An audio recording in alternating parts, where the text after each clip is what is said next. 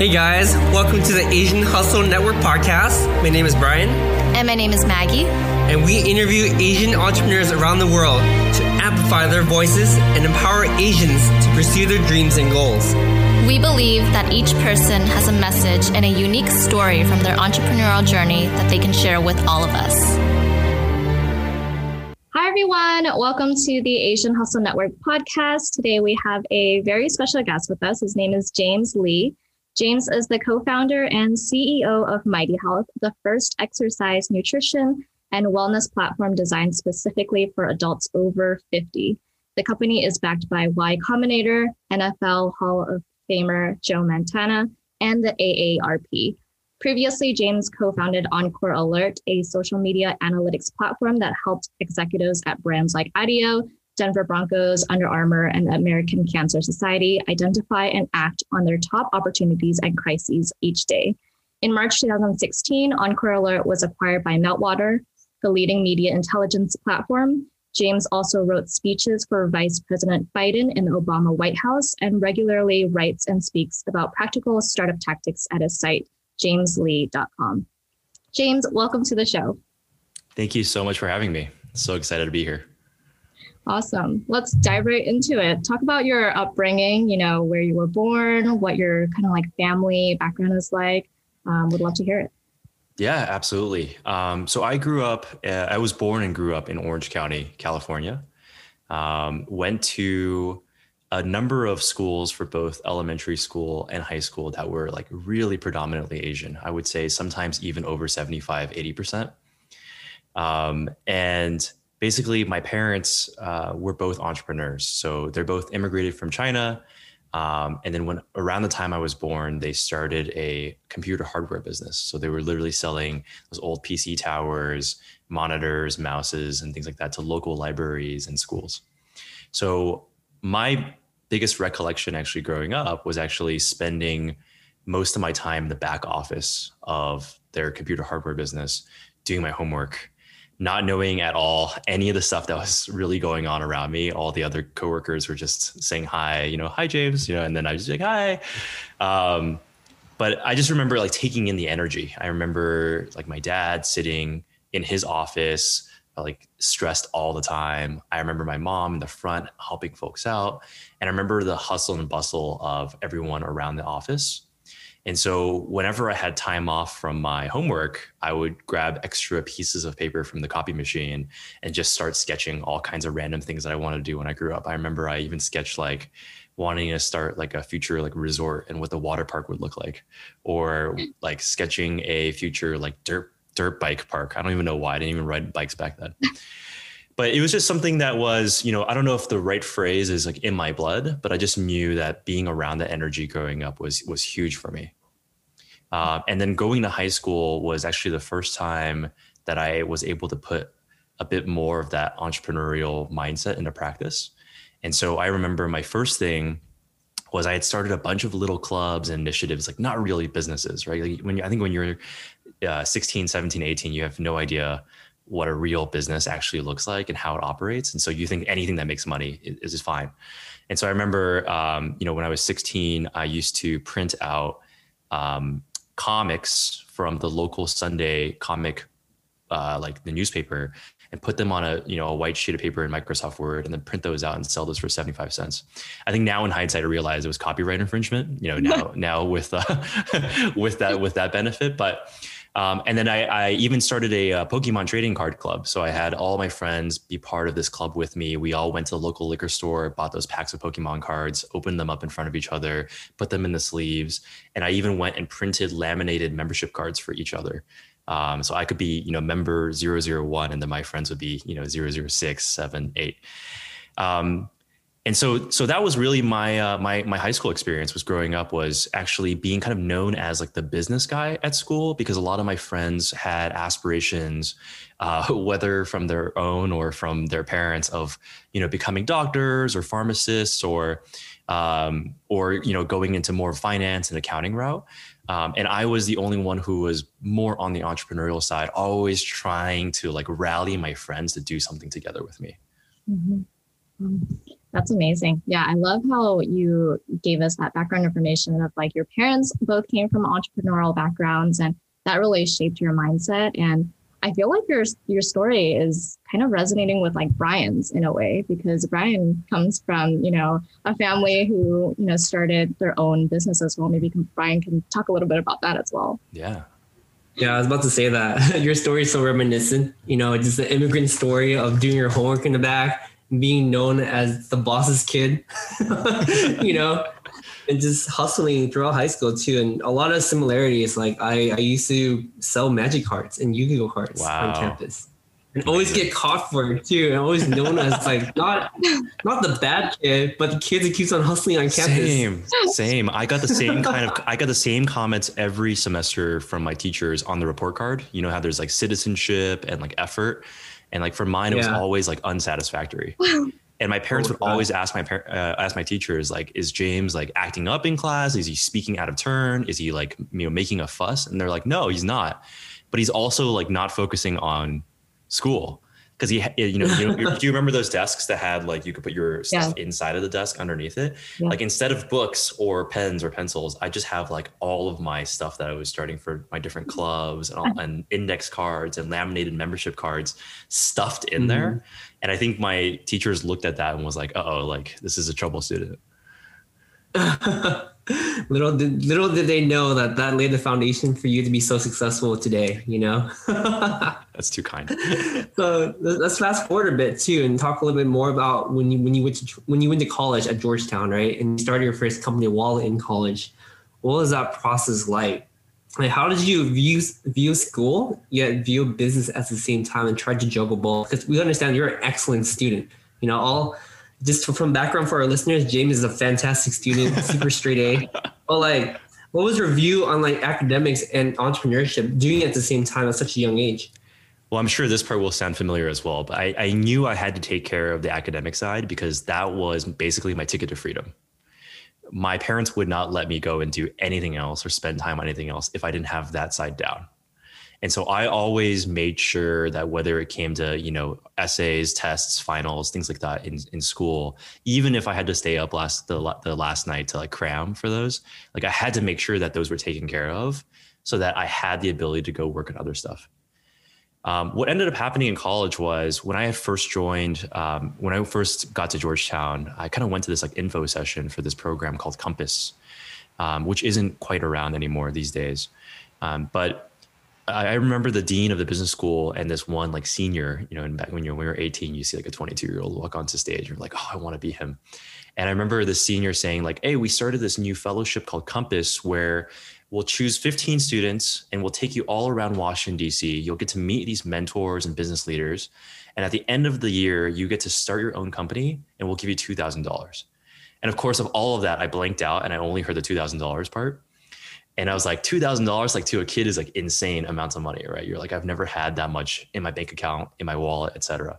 Mm-hmm. So I applied, I luckily got in. And so I was taken on this journey from freshman year that was like really, really lucky that I was able to go and meet all these different business leaders throughout Washington, D.C. I remember one of them was like the CEO of Blackboard, which is, that the software that a lot of colleges use. I was like, oh, I use Blackboard in class. And now I actually get to meet the CEO. Like it kind of just started putting the pieces together and linking them together.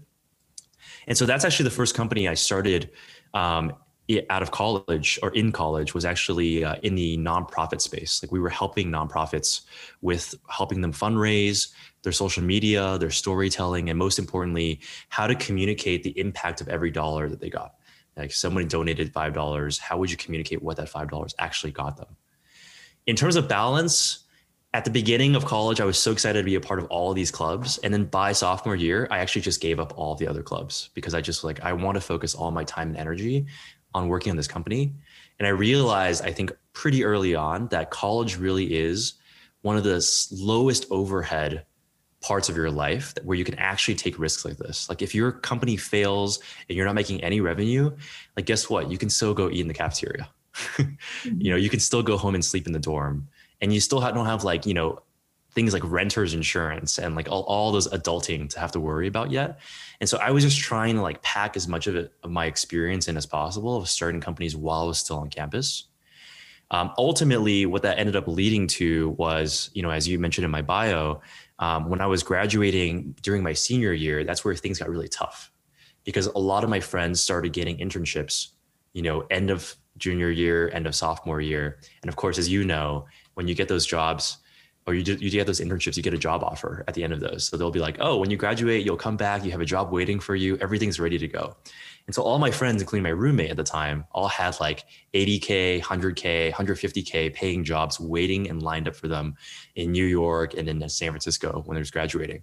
And I was the only guy who didn't do any of those internships. I spent all of my summers working on my company.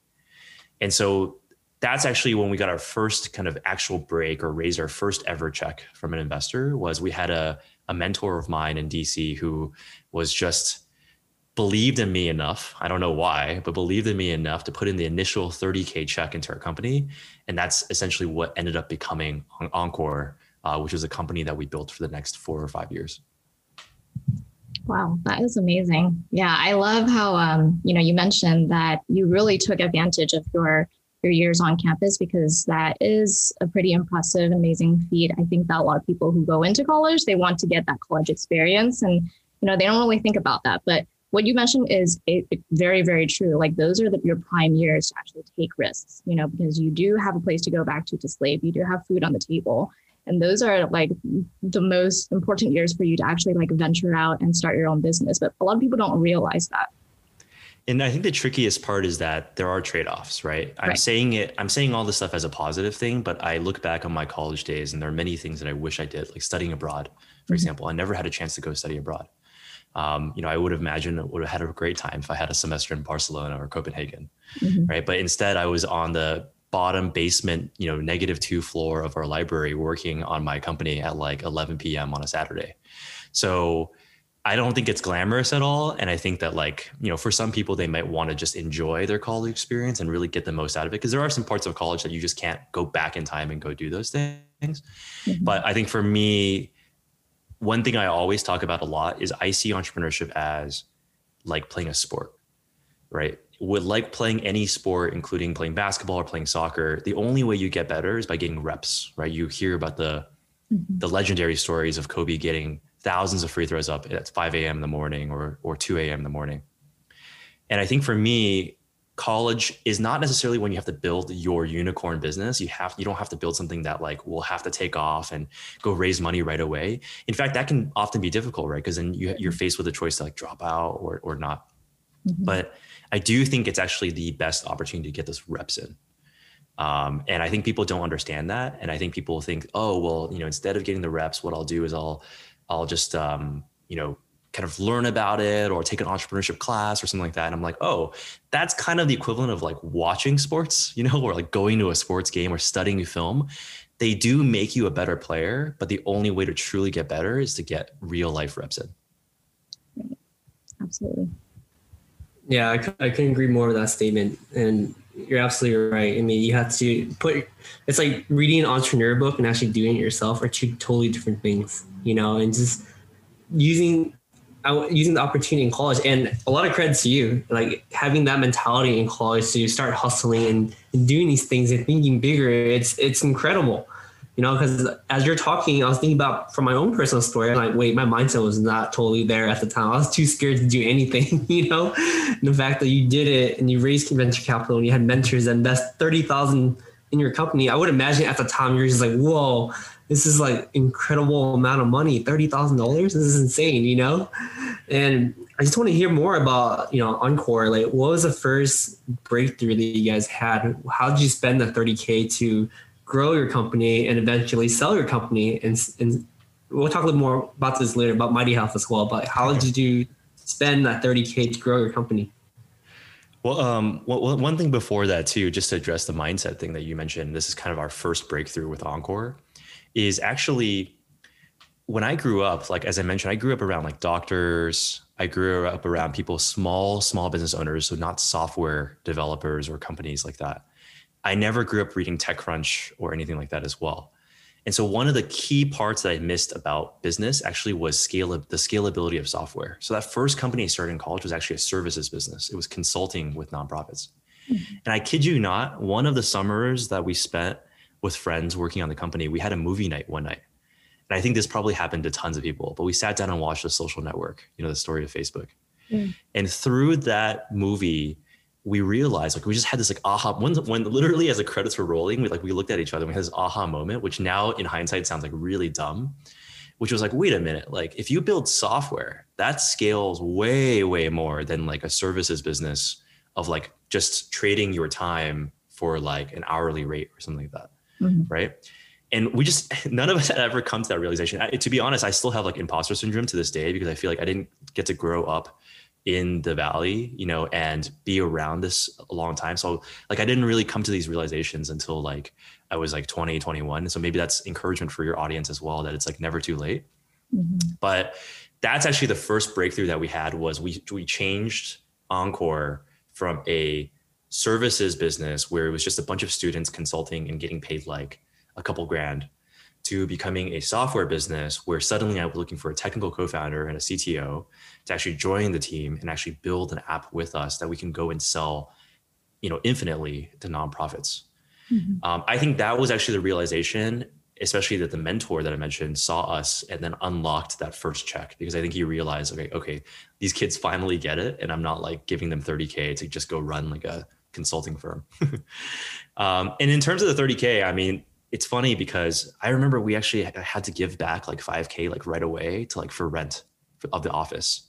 I was like, wait, so we're not actually getting $30K, we're getting like $25K. I was like, doing the math. I was like, oh, we're already running out of money. And we actually ended up in a really, really tricky situation. So this was when I met my co-founder and CTO today, Felipe. So we had met completely online. We met on AngelList.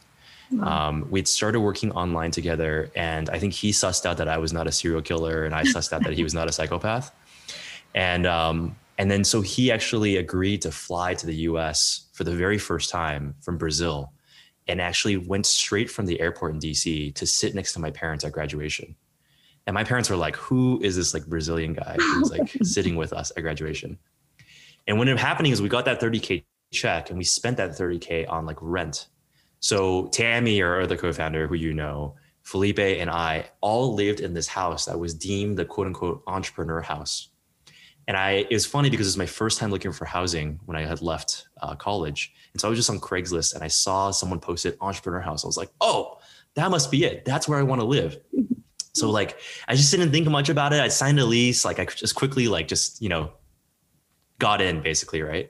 And when we finally moved in, we were like, oh my God, like what we signed up for was a 3-story house with like 15 people living in it. There were literally people sleeping on top of what used to be a hot tub.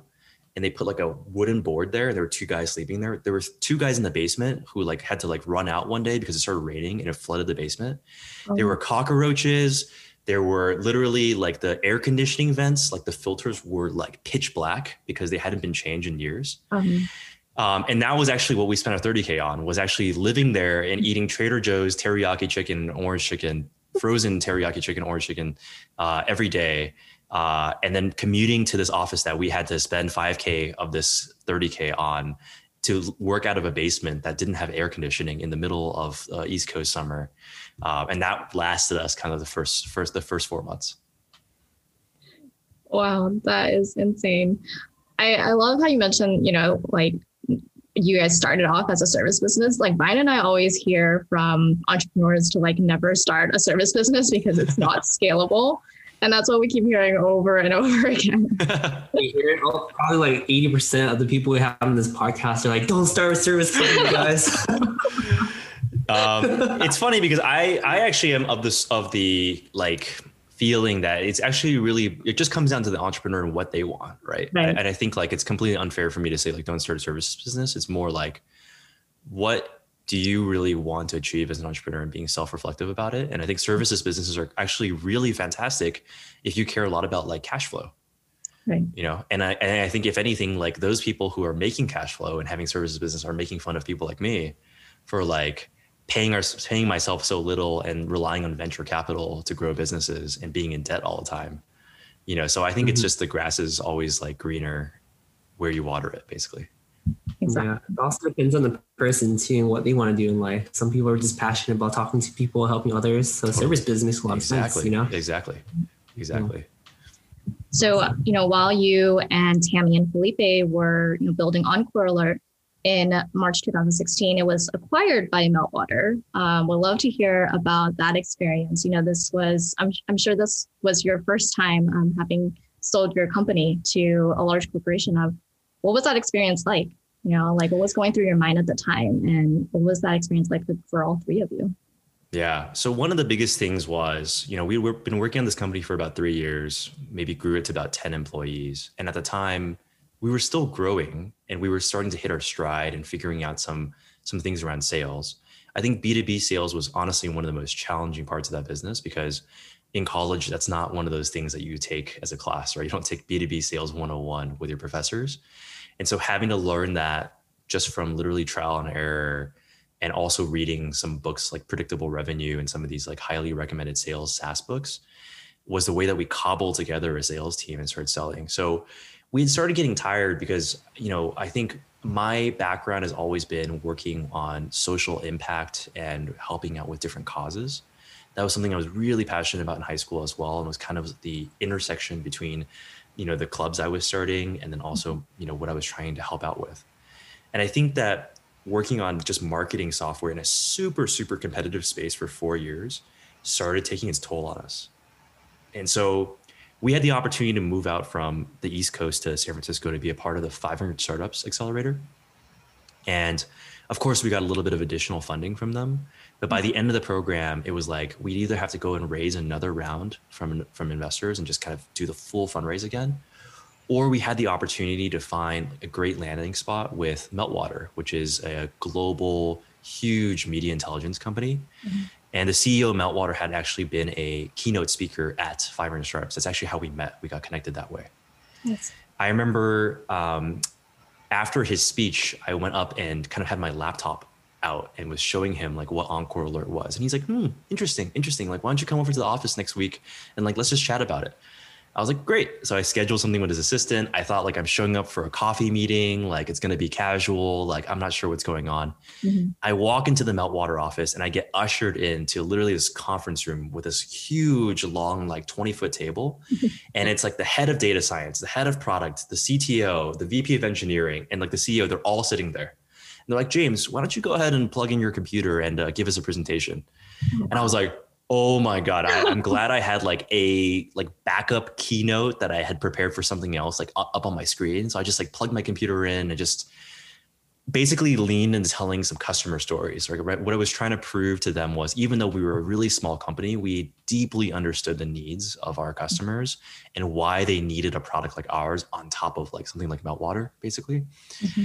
And so then that actually ended up becoming an acquisition conversation. That was not my original intention walking in, but it ended up becoming that. And I think another tough lesson, looking back as well, is I realized that, as you said, Maggie, it was my first time actually going through an experience like this. Mm-hmm. And it was probably that CEO's like 100th time negotiating an acquisition. So I was like hugely outmatched.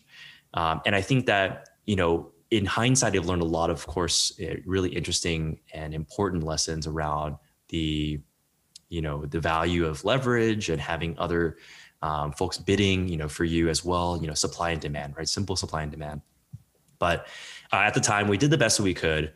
One of the most difficult or important decisions that we made at the time was actually to return almost all of the money from the acquisition to our investors instead of taking them as founders. It's one of those things where especially as an Asian family, you're like, oh, like, why wouldn't you take cash off the table? Like, isn't that why you're doing it in the first place? Mm-hmm. But given that it was a tight acquisition and we wanted to really take care of all these people who like honestly had like really put their belief in like 21-year-olds, right? Early on, we actually returned all their money back to them. And, many of them had made multiples of their money as well in like a span of 6 to 12 months. For the co-founders, for us, actually, what we took away was mainly a really amazing learning experience, having sold our first venture-backed company, but also, some financial upside from the company as well, right? In terms of joining them and staying with them for a bit. So it worked out really well for everyone at the end, but ultimately the tough decision there was we wanted to play the long game, and we actually wanted to work with these investors again in the future, and we wanted to do it right by them. Mm-hmm. Amazing. Yeah, I wouldn't even know what I would think if I went into a meeting with so many executives, not even knowing that I was going into an acquisition meeting. So props to you for, having There's that definitely a shock. on hand. Yeah, that is an absolutely amazing story, James. And thank you so much for sharing that. It just speaks volume to who you are as a person to take care of your investors. I think that starting a venture-backed company, the first thing you do is like burn investor money and never think about paying them back. Unfortunately, everyone says you're just going to take the money to Cabo, right? And just like spend it all in Mexico. Yeah. Exactly. The mindset you had was, all right, I got to pay back everyone that believed in me and think of it as a learning experience. So it speaks volumes to what you created today, like Mighty Health. Like we've heard, we listened to your other interviews earlier this year, actually in January 2021, where you talk about, your inspiration for creating this product is because of your dad. And, hopefully your dad is doing a lot better now, but the inspiration really touched me and Maggie's hearts a lot as we're doing more and more research about you. Can you kind of talk about Mighty Health? Because a lot of our listeners probably heard of the product, but want to learn more about the inspiration behind it. Sure. Yeah. So basically a few years ago, when I was working on that previous company, I got a call at 5 a.m. in the morning from my dad. And at that time, I thought it was actually something that happened to my mom because she had suffered breast cancer before and she had overcome it. And so I just thought that she was back in the hospital. It turned out my dad was actually calling and he had been showering the night before, suddenly felt some sharp chest pain. Like many Asian parents, decided he did not want to go to the doctor.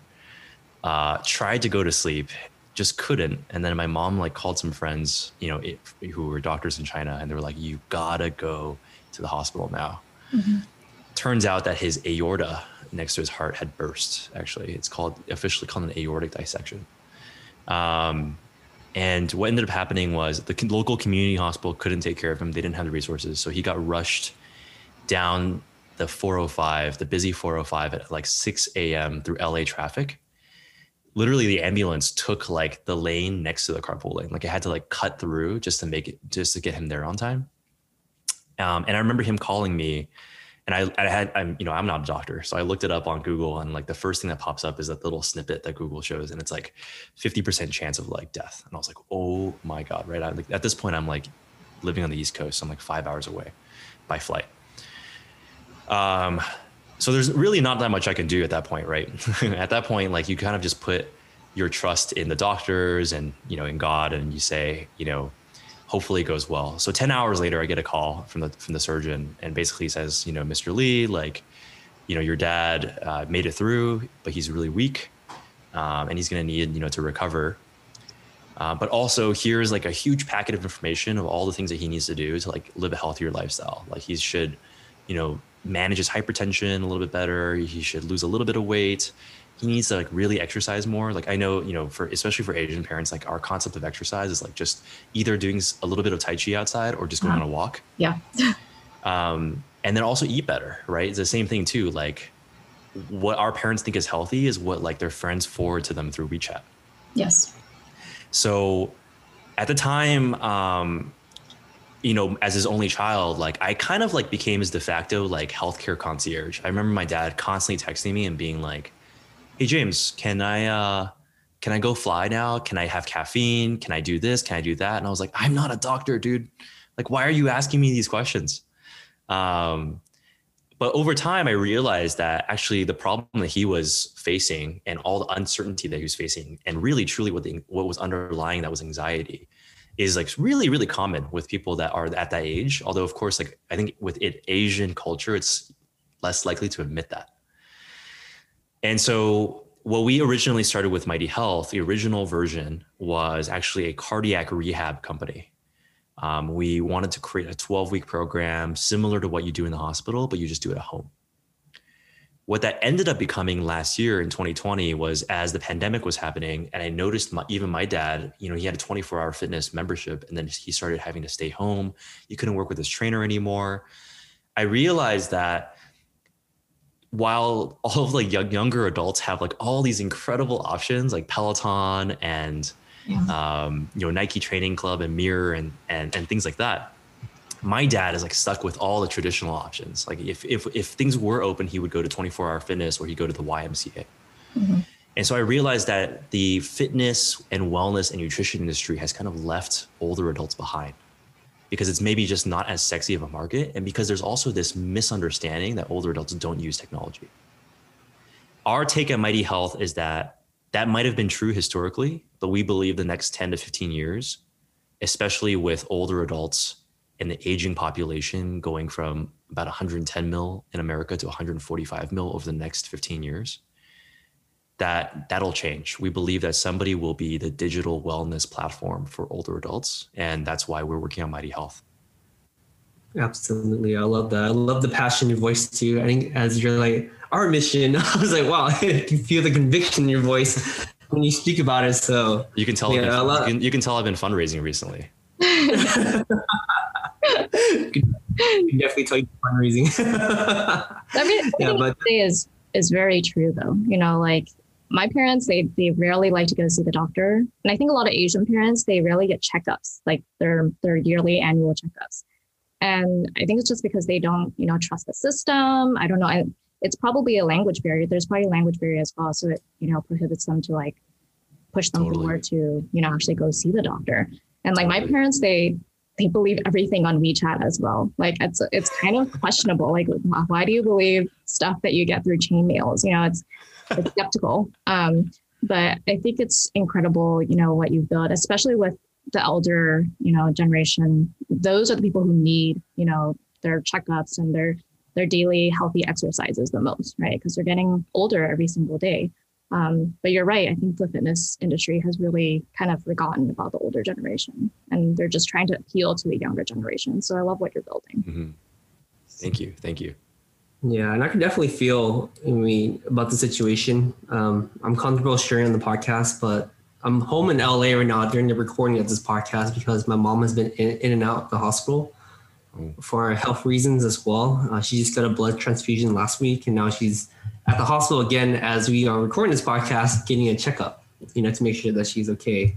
And this podcast can come at a more perfect time. And what you're creating for the older demographic, it's like, you're right. Like my parents would ask me for advice to be like, okay, like I came out of hospital. What should I take? What kind of vitamins should I take? I immediately just go online, Google it. I'm like, okay, you need some calcium, you need some vitamins, you need sleep, you need this and that. But at the end of the day, like we're not doctors, So we having this app is like so incredible. And I think you're doing a great job.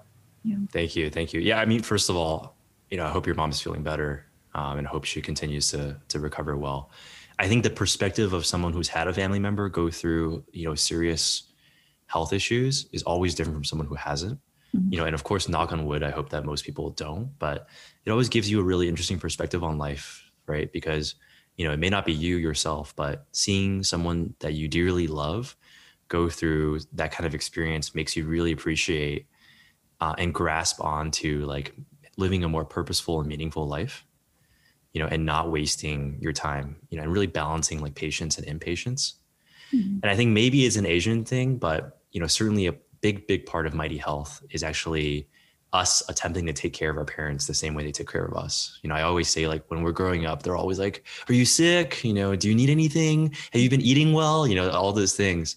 But then when you reach a certain age, it actually ends up becoming the other way around. And I think it's becoming tougher and tougher now that we're all living and moving away from our parents. Mm-hmm. And then, they're all empty nesters.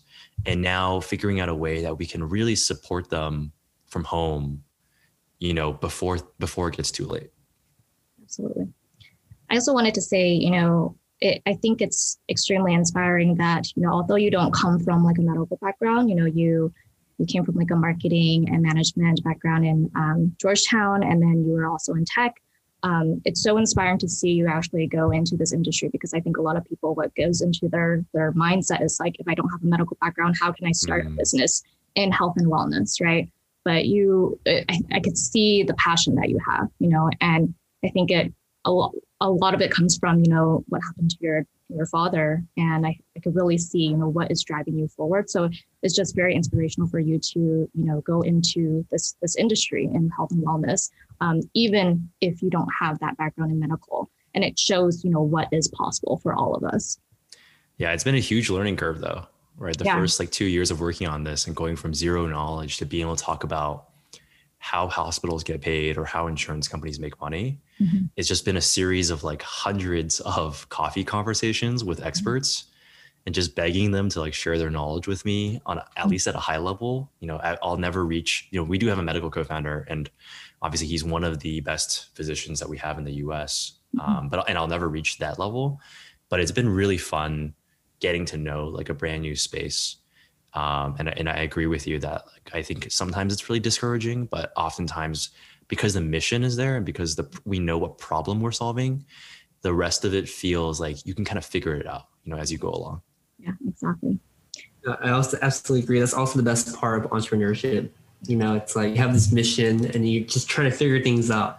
You don't ask like what, you ask how can I get there? And you start connecting dots. You start looking deeper inside, you start looking at your connections. And all of a sudden it's like, you realize that anything can be built out with the right mindset. Exactly. Yeah, that's perfectly said. Absolutely. I'd love to hear some of the challenges that you went through with Mighty Health, and how did you overcome those challenges? I think one of the biggest ones was that our original vision was to go sell to insurance companies.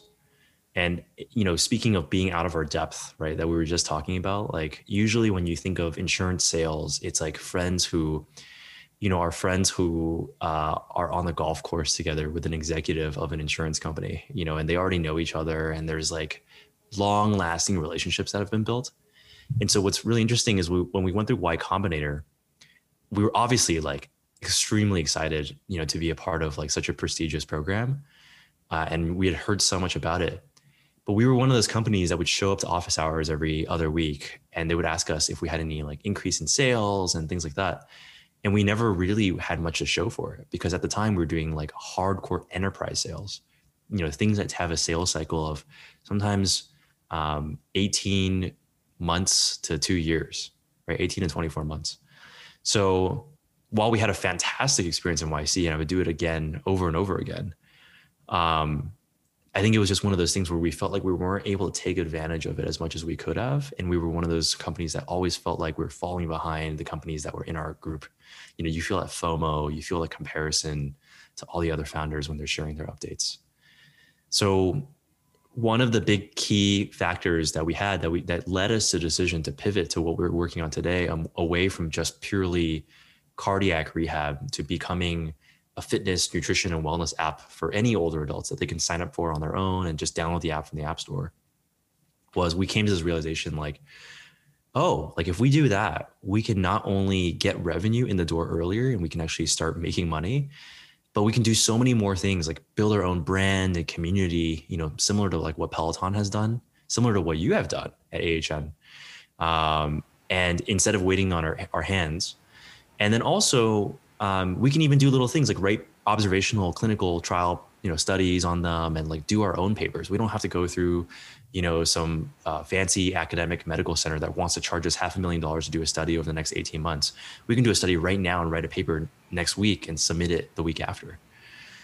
So it was a huge mindset shift that allowed us to unlock so much more that our team is far more excited about waking up in the morning working on, rather than waiting for the contracts to close. Amazing.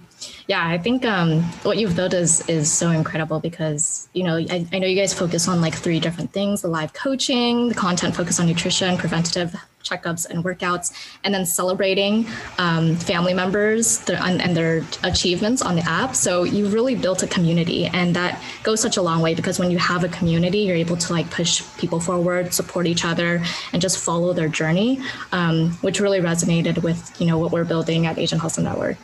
It's one of the very few, I would say, in my opinion at least, one of the very few defensibility aspects these days, right? Unless you're working on hard tech, or you're inventing, or you have patents, or you're in biotech and pharmaceuticals, like building an amazing brand and amazing community like you have is one of the very few last remaining defensibility aspects that really encapsulates like creating network effects amongst your members that will create a barrier to entry for like future companies that are just trying to copy the features, but Absolutely. Just don't have that community. Absolutely. That's well said, James. I'm reading this book by Brad Stones, and he talks about how the community really protected Airbnb and Uber from falling apart. Their community really protected them, really protected the brand. So I absolutely agree with the statement that you just said. Out of curiosity, James, like what's next for you? Like what's next for you and Mighty Health? Where do you hope to take the company in the next couple of years? Well, so we have started with this fitness and nutrition app, but I think the exciting part is just our initial wedge. What we're really trying to do with Mighty Health is to build an all-in-one platform. Maggie, I think you did a great job of summarizing that, like an all-in-one platform for older adults and their wellness. So a great example or like a great comparison for this is actually a YMCA. So a lot of people think of YMCA as like a karaoke song that you sing, when you get drunk. But actually, like if you go and visit a YMCA, one of the most fascinating parts of the YMCA is that beyond the fact that there's like exercise equipment and there's a basketball court and a pool, is that people actually go there to hang out, especially when you're older. Like that's where people go and like hang out and see each other every single day. Yeah. And you can do other things like sign up for classes and talk to a nutritionist and, so on and so forth. And so that's really the vision for Mighty Health, is to build like a virtual YMCA for people where, yes, there's joint friendly workouts and there's the personal grocery list and nutrition planning.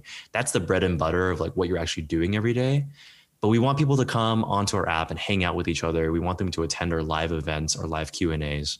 And so the next couple of years of Mighty is really just expanding that, tenfold, really inviting, people to do more live content on our platform that gets recorded and shared with everyone, building out our community to become more rich and vibrant with each other. And even starting to integrate other kinds of hardware devices and other kinds of physical goods. So imagine like we now know, for example, because our members are eating their breakfast, lunch, and dinner, and they log all that in Mighty Health, and our coach gives them feedback. What if we could actually send people meal kits, and so that they're already low carb, they're already fit the Mighty diet, already check off all the boxes. So you can have to think less about it. And plus it's like fresh groceries, which, I know that you already know this, but a lot of places in America actually don't have access to fresh groceries, right? They're like it's a food desert. So that's really like the vision for the next 2 to 5 years, is really to become an all-in-one platform that people use year round and use every day to drive their healthy habits. I love that. Love the vision a lot. Yeah, I love the goals, and we have no doubt that Mighty Health will get there. So, James, we have one last question. You came from a family of entrepreneurs and you have such, incredible entrepreneurial experience. If you could give one advice to an aspiring entrepreneur, which we have so many in the Asian Hustle Network community, what would that one advice be? My biggest piece of advice would be to try to pick something that you really feel passionate about solving in the world, and hope that, and my hope personally, I don't think this is right for everyone, but I hope that people will spend more time and energy tackling really important social problems.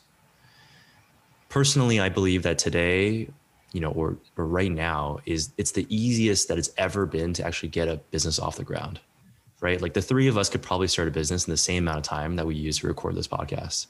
Like Brian can be over here, like setting up something on Clerky and just incorporating the company. Maggie and I can like set up a Squarespace website and we'll have a landing page up in like 30 minutes, right? And then we'll probably use like a Figma or Webflow to like get the first MVP of the app up. I mean, that is like unprecedented, right? Like, I think like if you think about the 1990s or the early 2000s, like there's no way that would have happened. Mm-hmm. And so I think that to me, and one of the Airbnb founders said this during YC, which is it's like easier than ever to climb the startup mountain. You can just climb whatever mountain and get to the summit. It's still difficult, of course, but it's easier than ever. But my hope for entrepreneurs is for everyone to think carefully about what mountain they want to climb.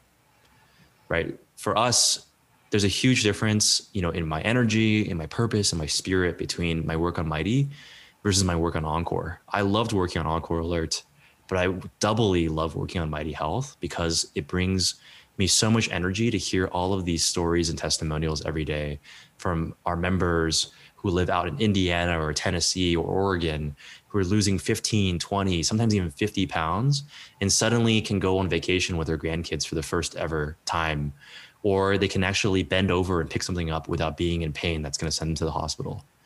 And that mountain to me is what makes all of this frustration and anxiety, even the imposter syndrome of, fundraising and things like that, actually worth it for everyone. So that would be my advice is pick the right mountain. And I hope more smart people spend more of their time working on the right problems. That is the deepest advice I've ever heard on this podcast. Very good analogy. I love that a lot. You're absolutely right. Climbing the right mountain it's great advice. Like, there's so many opportunities out there that sometimes you get blinded by the money, the prestige, the title, the connections of people, that you lose track of your core value, who you are as a person and what drives you. And that should be the driving factor for the mountain that you climb. Yeah. Absolutely. Yeah. And what I'll say too is, like, startups are not a great way to make money. I'm sure all of the guests that have come on your show have said this. Like, if you really wanted to get paid, like, just go work in some other company that pays really well, become an engineer at a large firm or something like that, right? Yeah. Startups are not a great way to make money. If it does end up becoming a huge outcome for me, my team, my investors, like, I would love that, of course. Mm-hmm. But I think any startup journey is going to be anywhere between 5 to 15 years. It's going to be lots of blood, sweat, and tears. And so what mountain you choose becomes really important because your time is limited. Yeah, that just gave me chills. And on the right mountain, that's when like when your product or your company is working and you have people who are coming back to you and saying, like, hey, this is the reason, your product is the reason why, my life has gotten to a better place. And then that's when we realize, like, this is why I'm doing it. This is the reason why I love doing this every single day. Exactly. Yeah. Well said. Thank you so much for sharing that. So, James, how can our listeners find out more about you and Mighty Health online? Well, yeah, you can check us out at mightyhealth.com. I know we're a product for an older generation. And so one of the things that we offer is the ability for you to actually gift a Mighty Health membership to your parents. Even if they don't like it, we have a 30-day guarantee. So, like, you can just email us and we have no hard feelings. It's really just about trying to help as many people as we can. I also write about just kind of personal startup tactics at my own website, jameslee.com. I try to, like, break everything down and make it as simple as possible because it's kind of like the blog that I wish I could have read when I was back in college and trying to get my feet wet in entrepreneurship. So yeah, jameslee.com and mightyhealth.com. Awesome. We'll include all of that in the show notes. Thank you so much, James, for sharing your story with us today. It was amazing having you on the podcast. Thank you both so much. It was a joy. Hey guys, we hope you enjoyed this episode. Please subscribe to the show. We would like to get to the top 10 on iTunes, so be sure to leave us a 5-star review. We release an episode every single Wednesday, so stay tuned. Thank you guys so much. This podcast was made with Descript. Descript is a groundbreaking new media tool that allows creators to edit audio and video like a text document and create a realistic clone of their own voice for seamless edits. Please check out our Patreon at Asian Hustle Network. We want Asian to continue being meaningful and give back to the Asian community. If you enjoy our podcast and would like to contribute to our feature, we hope you become a patron.